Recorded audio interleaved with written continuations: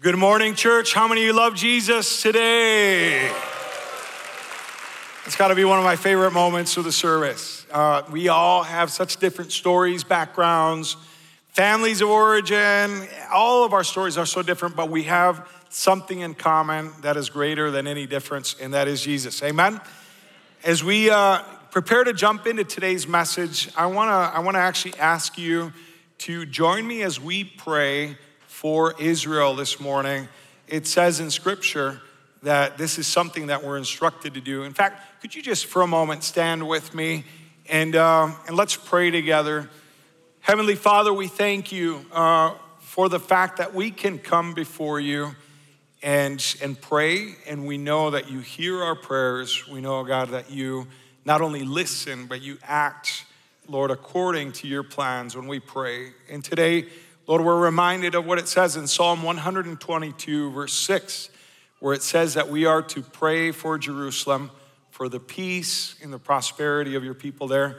And we just pray that over that whole region, God. We ask that you would stop violence, that you would stop, Lord, attacks, and that you would stop hatred, and that you would bring about peace, and that you would bring about, Lord, protection of lives. In the name of Jesus, we pray. We thank you, God, for your care and for your power today. In Jesus' name, amen, amen, amen. Well, thank you so much for taking a moment to pray. I want to encourage you to continue to pray. When we hear news, one of the things that we tend to do right away is we tend to pick a side or pick a channel or pick a script or something that we can kind of subscribe to and have opinions about. But what if our first response to the things that happen in the world around us was prayer? What if we first and foremost pray and then ask God, okay, God, how can I invite you into this situation? How can I see your plan in the midst of suffering? And how can I believe? How can I match your heart as I respond to this? Amen. So let's continue to pray and let's continue to believe. Today we're going to jump into our fourth message on our Redwood Faith series. And we talked about the Redwood Forest. It's really kind of a theme for us here at Emmanuel. We talk about how these forests are such a perfect analogy for us when it comes to faith. These trees that are hundreds of years old, they're tallest, largest trees on the planet. And they've been around. They've survived fires. They've survived all kinds of storms. They've survived all kinds of droughts. And the reason they are able to be as resilient, as strong, as long-lasting is not just because of their height, not just because of their immense size, but because of their interconnected root system. And their roots don't go super deep, but they are very broad in their connection. And Pastor Nate has helped to lay out the principle behind that, how we find strength in the forests. We find strength in connection with each other. We find strength in connection to Christ. If you believe it, say amen. And as we are gathered and connected to Christ, then what happens is we're able to endure because we're not isolated. We're not disconnected, but we're able to find strength in each other. Some days you might have a lot of faith, and I might need to borrow some faith from you. And some days I might be full of faith, and I can lend you some of my faith and believe for you. Amen? And today, the title of our message for today is Light It Up. Can you say that with me? Say, light it up. Light it up. And I'm going to read from Acts chapter 2, verse 42 through 47. If you want to go there with me, it's a great snapshot of the church in the first century and what Christ began to build in the community of faith. All the believers devoted themselves to the apostles' teaching and to fellowship and to sharing in meals, including the Lord's Supper, and to prayer, and a deep sense of awe came over them all. And the apostles performed many miraculous signs and wonders, and all the believers met together in one place and shared everything they had. They sold their property and possessions and shared the money with those in need. They worshiped together in the temple each day and met in homes for the Lord's Supper and shared their meals with great joy and generosity, all the while praising God. And notice these final phrases that I'm gonna read here. and enjoying the goodwill of all the people. And each day the Lord added to their fellowship those who were being saved. Something was happening in the community of faith, in that forest that God was cultivating, called his church. Something was happening internally. It was generosity, it was joy, there was sharing, there was meals, there was prayer, there was teaching, there was worship, there was all kinds of things happening. But it didn't stay restricted to that scope. What happened is the people around begin to notice. They begin to enjoy the goodwill of the people around them. They weren't isolated or insulated from the world around them. They actually had an impact. People observed how they did life, how they treated each other, how they responded to needs, how they practiced generosity, how they loved. Jesus said that this is one of the trademarks by which we will be known as his disciples, is the way that we love each other, right? And people notice and begin to show favor and goodwill to them. And the Lord added to their fellowship those who were being saved. Now, you may have heard me tell the story of when I was studying in college, Bible college, back down in Argentina, city of Buenos Aires, in a previous millennia. And I studied there. I had all my Christian roommates. Most of them, I think, were Christian roommates at the seminary.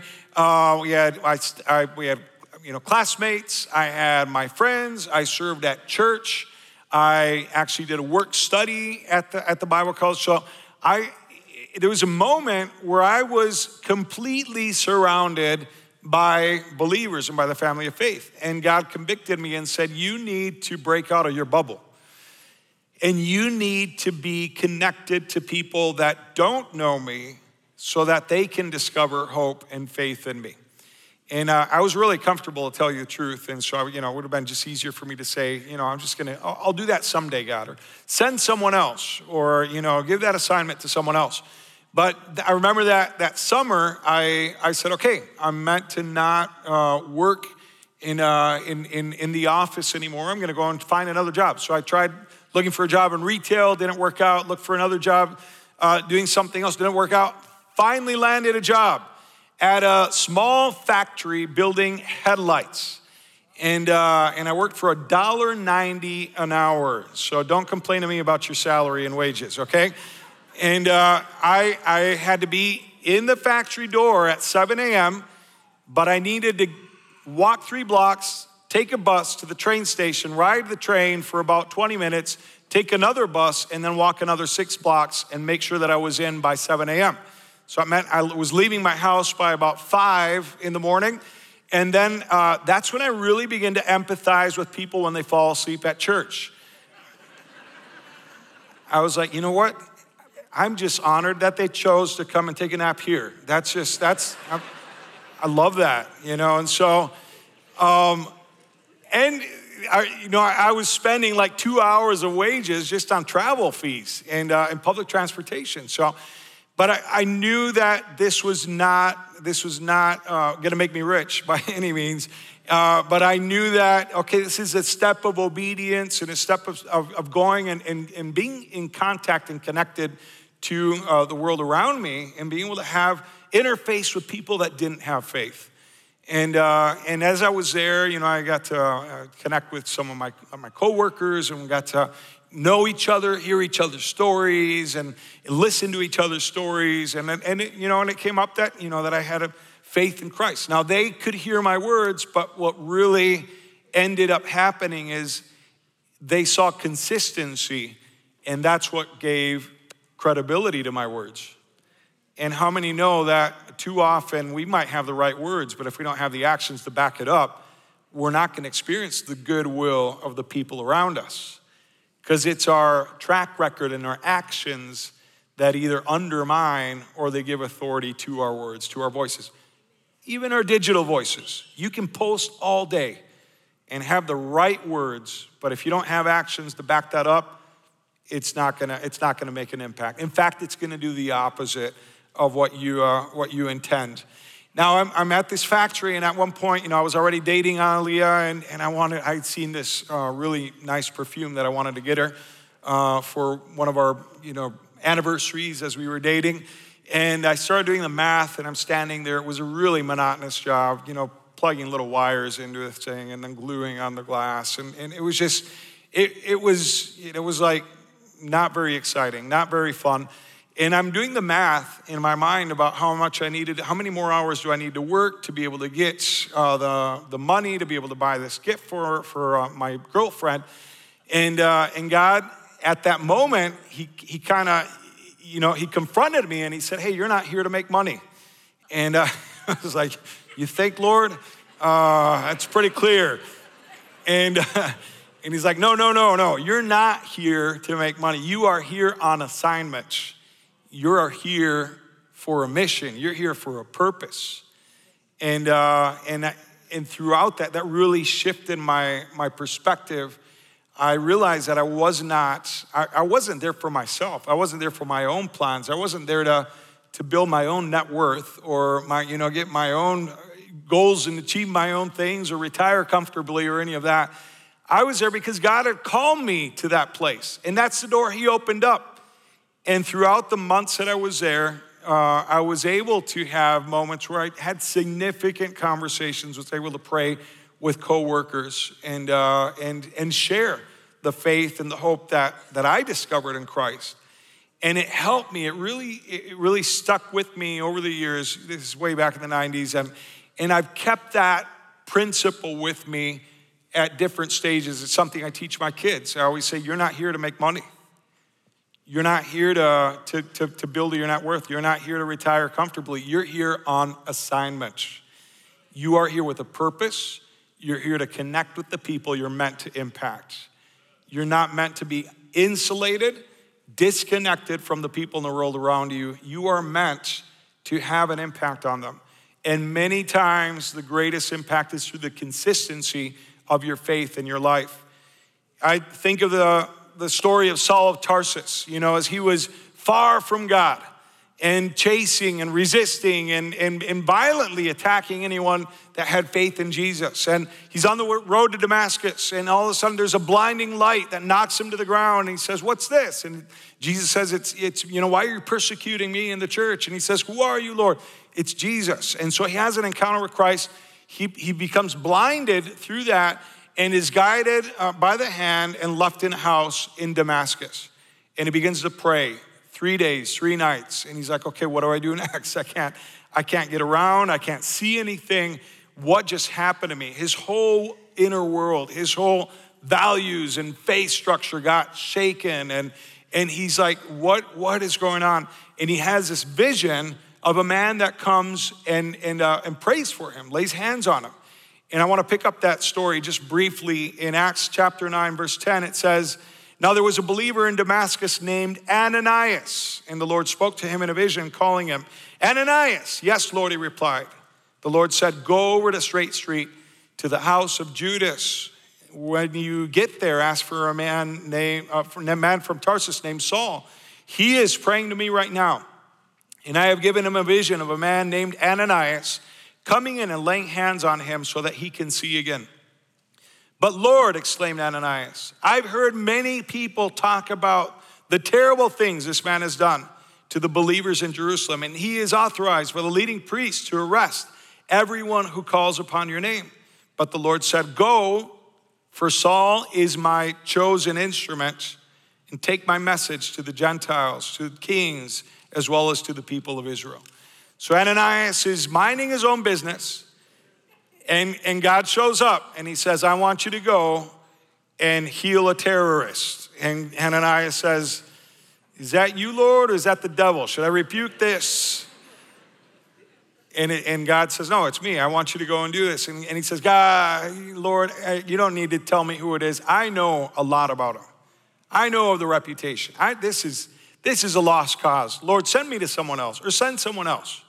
Is this a trap? And he finally gets to the place where he's like, I've got to walk in obedience. He takes the steps and he goes, enters, and he says, Brother Saul, and establishes a connection there and prays for him. And God heals Saul. Scales fall from his eyes. You can read the whole thing in Acts chapter 9.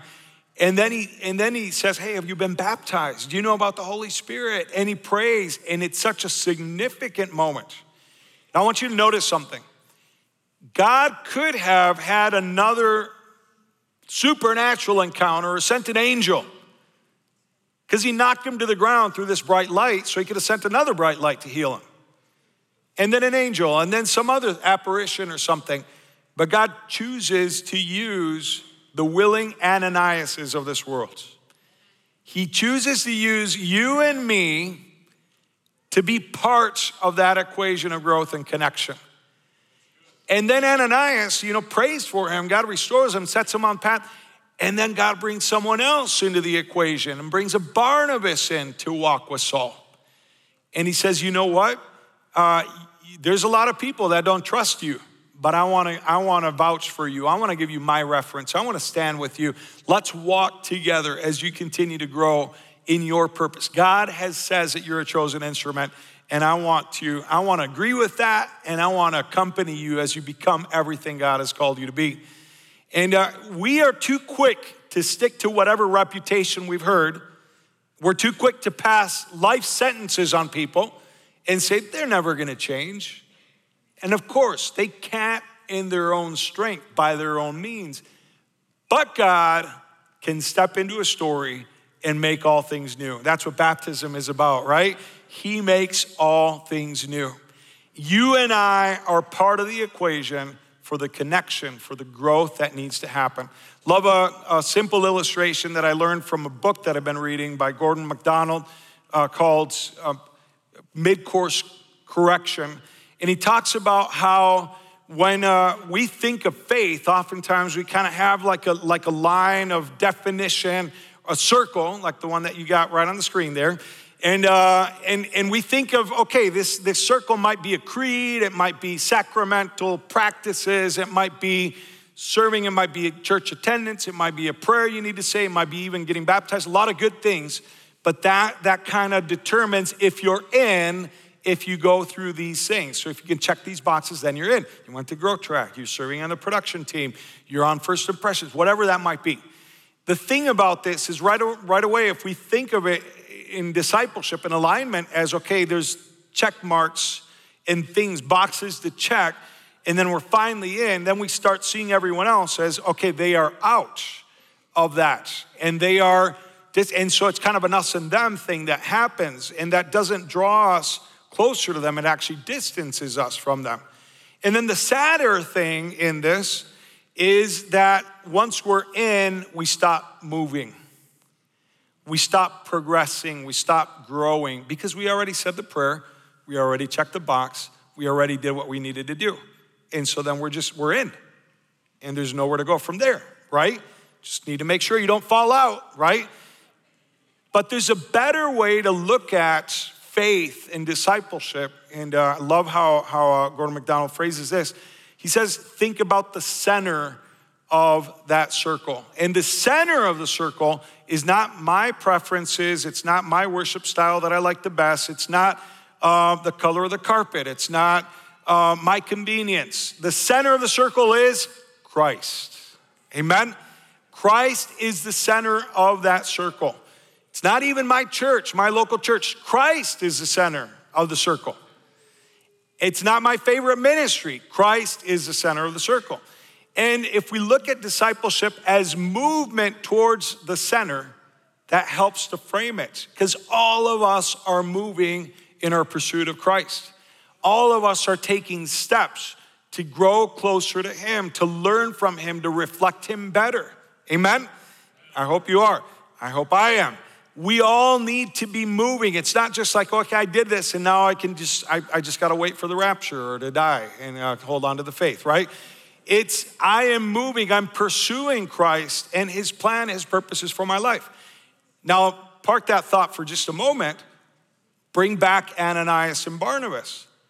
God will use people at different stages, even before you know Christ, even before you've surrendered as Lord and Savior, even before you've been baptized, even before you've started a journey of connection and growing in discipleship, even before you've learned how to read scripture, before you've learned how to pray, before you've done all these things that are positive and they're part of following Christ. God will bring people along at different stages of the journey to help encourage you. And that's the power of the forest, the power of the strength of being connected to each other.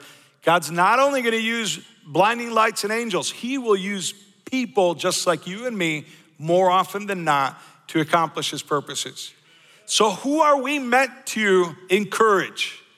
Who that is not yet a believer and follower in Christ, can we be an encouragement to?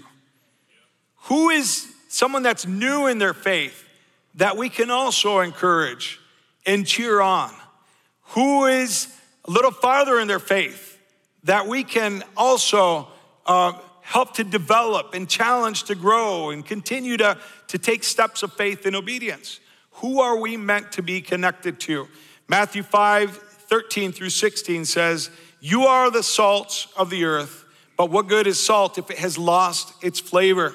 Can you make it salty again? It will be thrown out and trampled underfoot as worthless. You are the light of the world, like a city on a hilltop that cannot be hidden.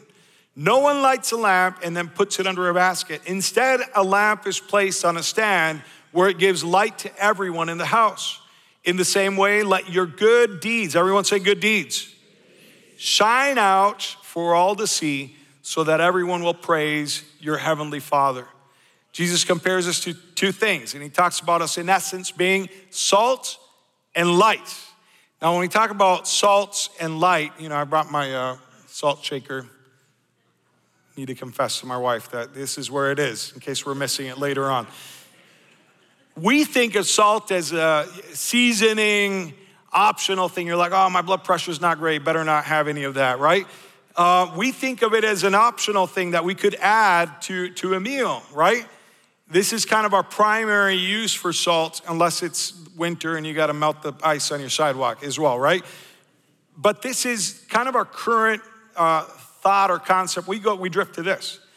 In the days of antiquity, when Jesus was talking to people and he's saying, you're the salt of the world, they thought of salt in different ways. Now, there's a bunch of functions.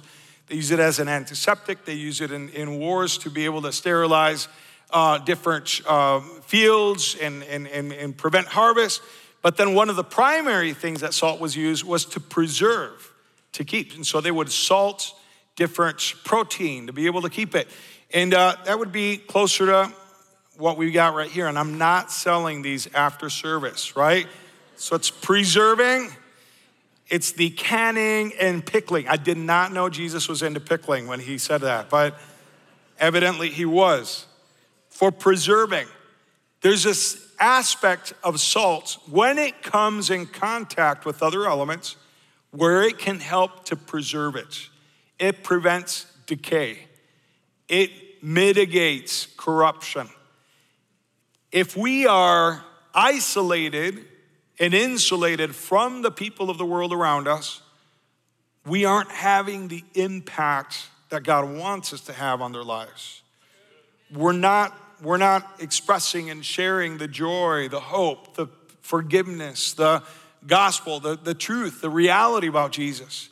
If we are stuck in our bubble like I was when I was in seminary, we're missing out on one of the essential purposes that we have. We are meant to be in contact with the people of the world around us so that we can share what God has initiated in our own hearts. How many say amen to that? Now, if Jesus was using an illustration currently, he might say, thinking about preserving, he might say, well, you are the light of the world and you are also the ice packs of the world, right? You are here to help to slow down, mitigate corruption and decay, to preserve, and if you're Scandinavian, you might be Nordic ice with a Viking there. Maybe that's a sign. Maybe not. Maybe not. I would much rather be the salt of the world than the ice of the world, right? And so as Jesus talks about these things, he says, you're the light of the world, the light for humanity. Not just the light of a ministry or a church. It's the light for the people in the world around you. And that light needs to be visible. It needs to be consistent. Can't be strobe lights in the world around us, right? We can't be intermittent, or we can't be sporadically shining. In essence, God is shining in us, and then we reflect that to the world around us. So how can we light it up for the world around us? Some deeds and actions that can help us to inspire and ignite hope in the world around us. The first thing that we can do, we can practice hospitality, both in the church and in our home. Practice hospitality, both in the church and in our home. This is of huge value, throughout Scripture, Old Testament, New Testament. And sometimes we might feel like, oh, well, that's just, it's foreign. It's like, it's old, it's ancient customs. But the principle of hospitality is taking step towards others to help them feel at home. It's saying, hey, there's a spot at the table. You might have noticed it, but I want to invite you to make it your own. It's initiating the care and the love towards others. How many are grateful for our First Impressions team that's here day in and day out? Can we give it up for them as well? One of our best teams, and I'm not going to mention teams. All of our teams are the best team. Everyone gets a blue ribbon. But I think of our First Impressions team, and how they help us, even from the moment we drive on the parking lot, even if the pond is over flooding, we got a lake on our parking lot, they are there, and they got a big old smile, and they're like, I'm excited that you are at church today. And then you park your car, you start walking in, you got someone greeting you at the door, and they're like, so good to see you. Maybe a high five, maybe a hug, maybe just a wave, and just helping us feel at home. Then you walk into the lobby, someone greets you there.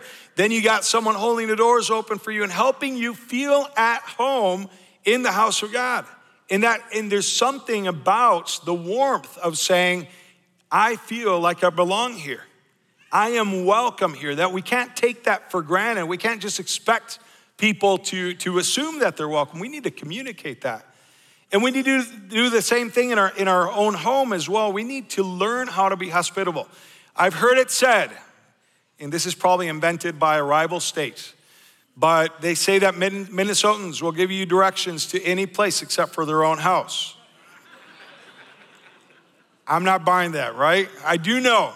We had dinner with a friend that moved out of state, and this past week, and my friend Daniel was saying, I really miss Emmanuel, and I really miss Minnesota, and just the warmth. And I'm like, Daniel, was that quick, or did it take a little while to get there? And he's like, you know what? It took a little while to get there.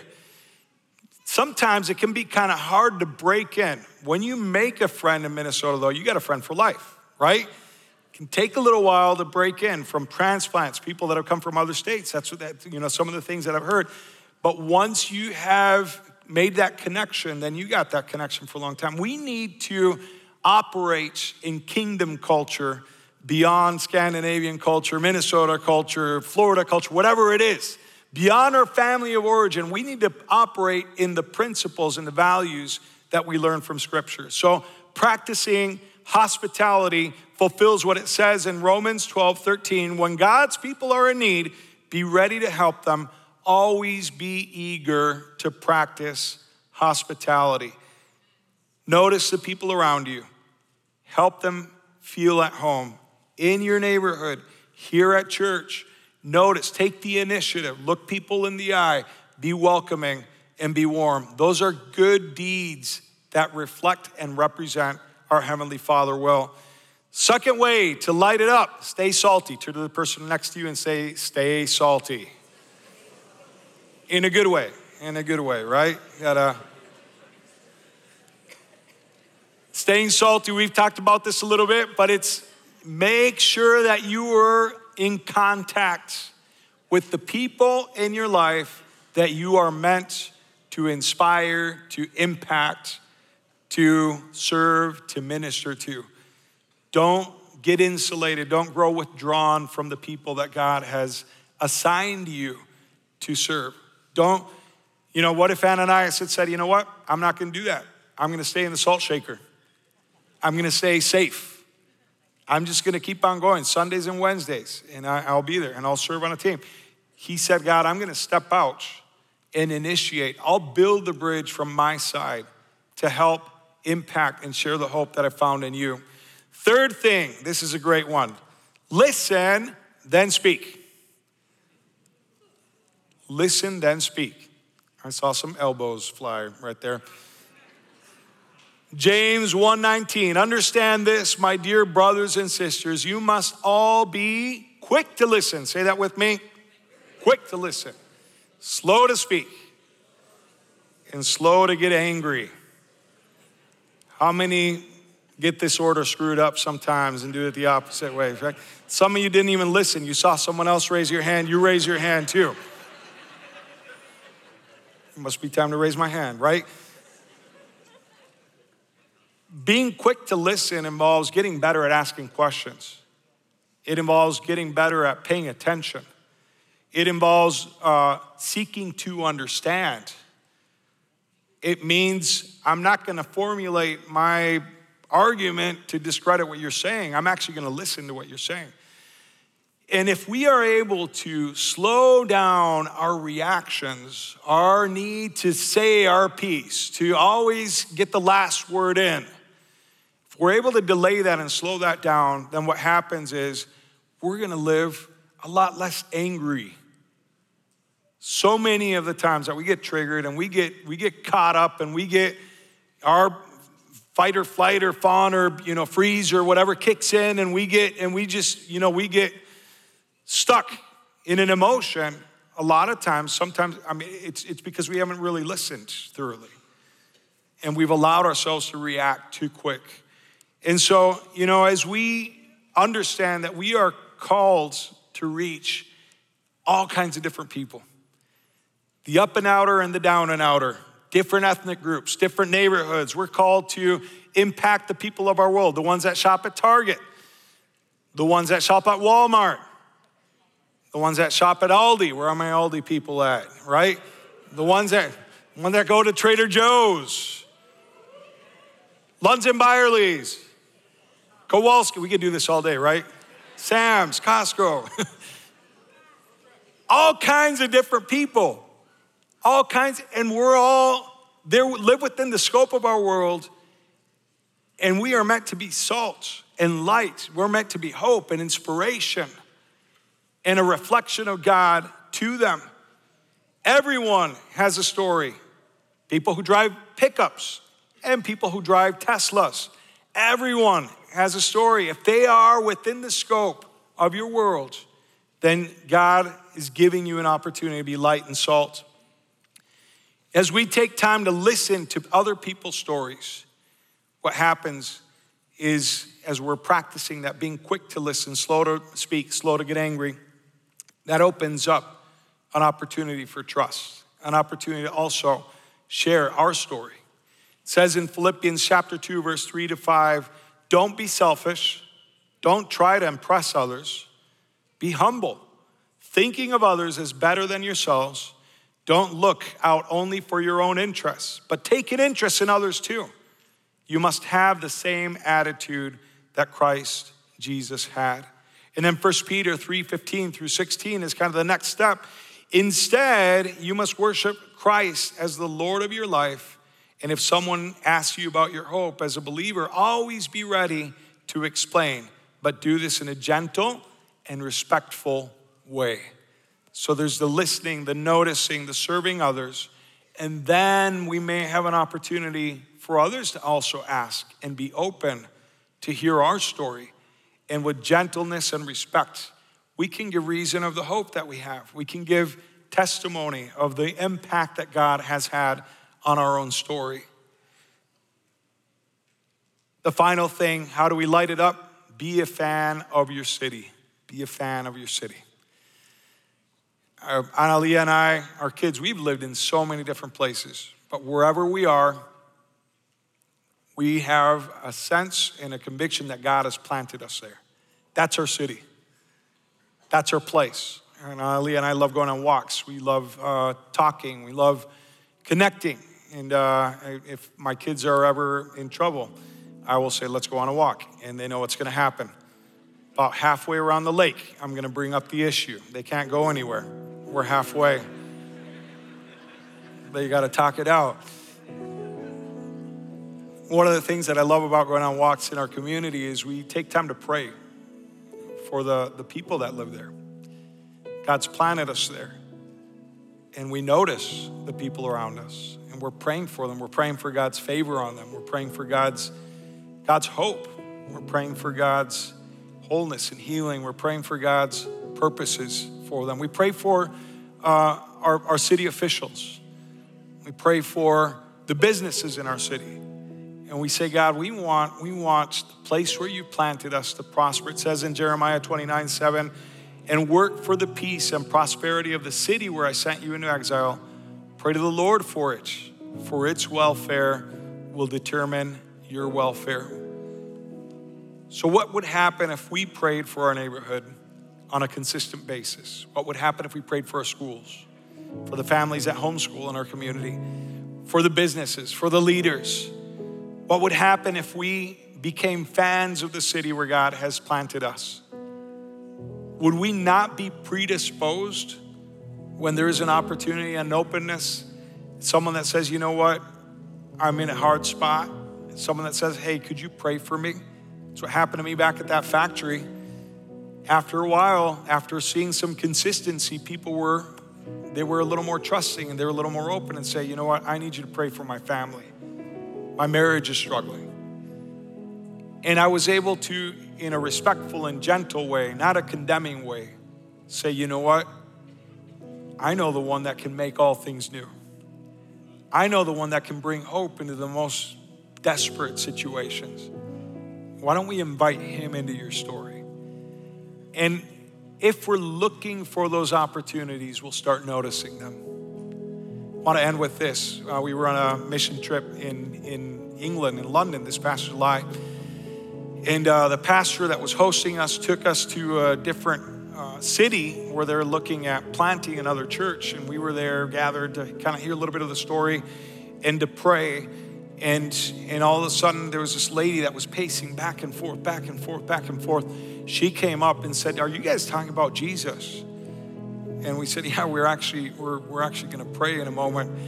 And she said, I had to leave my home. Things were in such a mess. And I've just had this internal anxiety and turmoil. And I was just pacing this park and asking God for a sign, asking him for an answer. And then you guys came and you started talking about Jesus. And I wonder if that's a sign or not. And we said, it's exactly what's happening. God will use people at different points of the journey to bring hope, to bring light, to bring grace, to preserve, to stop the decay, to stop the suffering. And we get to be those people where God has planted us. Amen. Would you stand with me? What I'd like to do at this point, before we go into a song, a lot of times we take time to pray for our own journey and our own needs. And there is a time and there will be a moment at the end of the service for that. But could you join me as we pray for two things specifically? I want us to pray first for the people in our world that do not yet know Jesus. And you might be thinking, as soon as I say that, you might be thinking of a coworker. You might be thinking of a family member. You might be thinking of a prodigal son, daughter, brother, parent, sister, whatever it is, a neighbor, someone that comes to mind. Begin to, in a moment, pray on their behalf. To intercede is to contend in prayer and faith on behalf of someone else. And pray that God would direct and guide their steps, that the right conversations would happen at the right moment, that there would be an openness in their hearts, and that God would prepare everything for them to encounter Christ, just as Saul of Tarsus did. Can we do that? Let's take a moment. Let's pray. I want to encourage you in your own voice, even if it's a whisper, just begin to call out on behalf of those loved ones, on behalf of the people in your world that don't know hope, they don't know Jesus. Maybe they did at one point, but they've drifted away. They think it's all lost. Jesus, you are the Prince of Peace.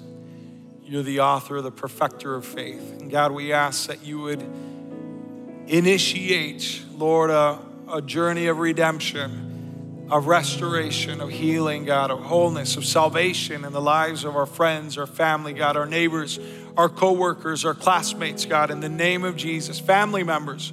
And for those, God, that have strayed away, they've kind of drifted off, God, we ask that you would help them to overcome anything, any shame, any guilt, any bitterness, anything that is keeping them away from you. You are the center. And we ask, God, that you would draw them back to you in the name of Jesus. God, and anything, God, that would prevent them, God, we ask that you would just remove that. Any lies or any deceit or any confusion from the enemy, God, just help that to dissipate like a mist and help them to have clarity to see you, Jesus. It's in your name that we pray. It's in your name that we pray. Now, can we pray for one more thing? Can we pray for our city? Pray for the city where God has planted you. Pray for your job. Pray for your neighborhood. Pray for your school. Pray for your acquaintances. Pray for the people that you run into as you do life, at the gym, at the grocery store. Begin to pray. Begin to pray in your own words. Be specific as you're praying. Allow God to inspire your prayers on behalf of the city and the place where he has planted you. And Lord, in the name of Jesus, God, we pray today, God, for the city of Fridley, for Spring Lake Park, God. We pray for Coon Rapids. We pray for Blaine. We pray for Andover. We pray for Brooklyn Park, Brooklyn Center, God. Circle Pines, God. In the name of Jesus, Mounds View, God, we just ask that you would reach every community. And Lord, wherever you've planted us, wherever you have salted our communities with our presence, God, bring us into contact with the people, God, that we are meant to inspire, we are meant to reach, much like you did with Ananias. Lord, you can count on us, Lord, to be able to be representatives, people that would be able to come and bring hope and share healing and be able to reflect you. In the name of Jesus, we pray. Pray for our city officials, God, and for anyone in authority, our schools, educators, God, business owners, everyone within the reach, God, of where we have been planted. We speak your blessing, God, your favor. Let them encounter you. Let them find hope in you. Let the best days, God, for our communities be ahead as they find you at the center. In the name of Jesus, we pray. In the name of Jesus, we pray. We thank you, Lord. Thank you, Lord. Thank you for joining us. We pray that you are encouraged and blessed by today's message. Check out emmanuelcc.org for faith resources, how to get plugged into community, or to join us live on Sundays at 9 a.m. and 11 a.m. Central Standard Time. We are so excited to see what God is going to do. The best is yet to come.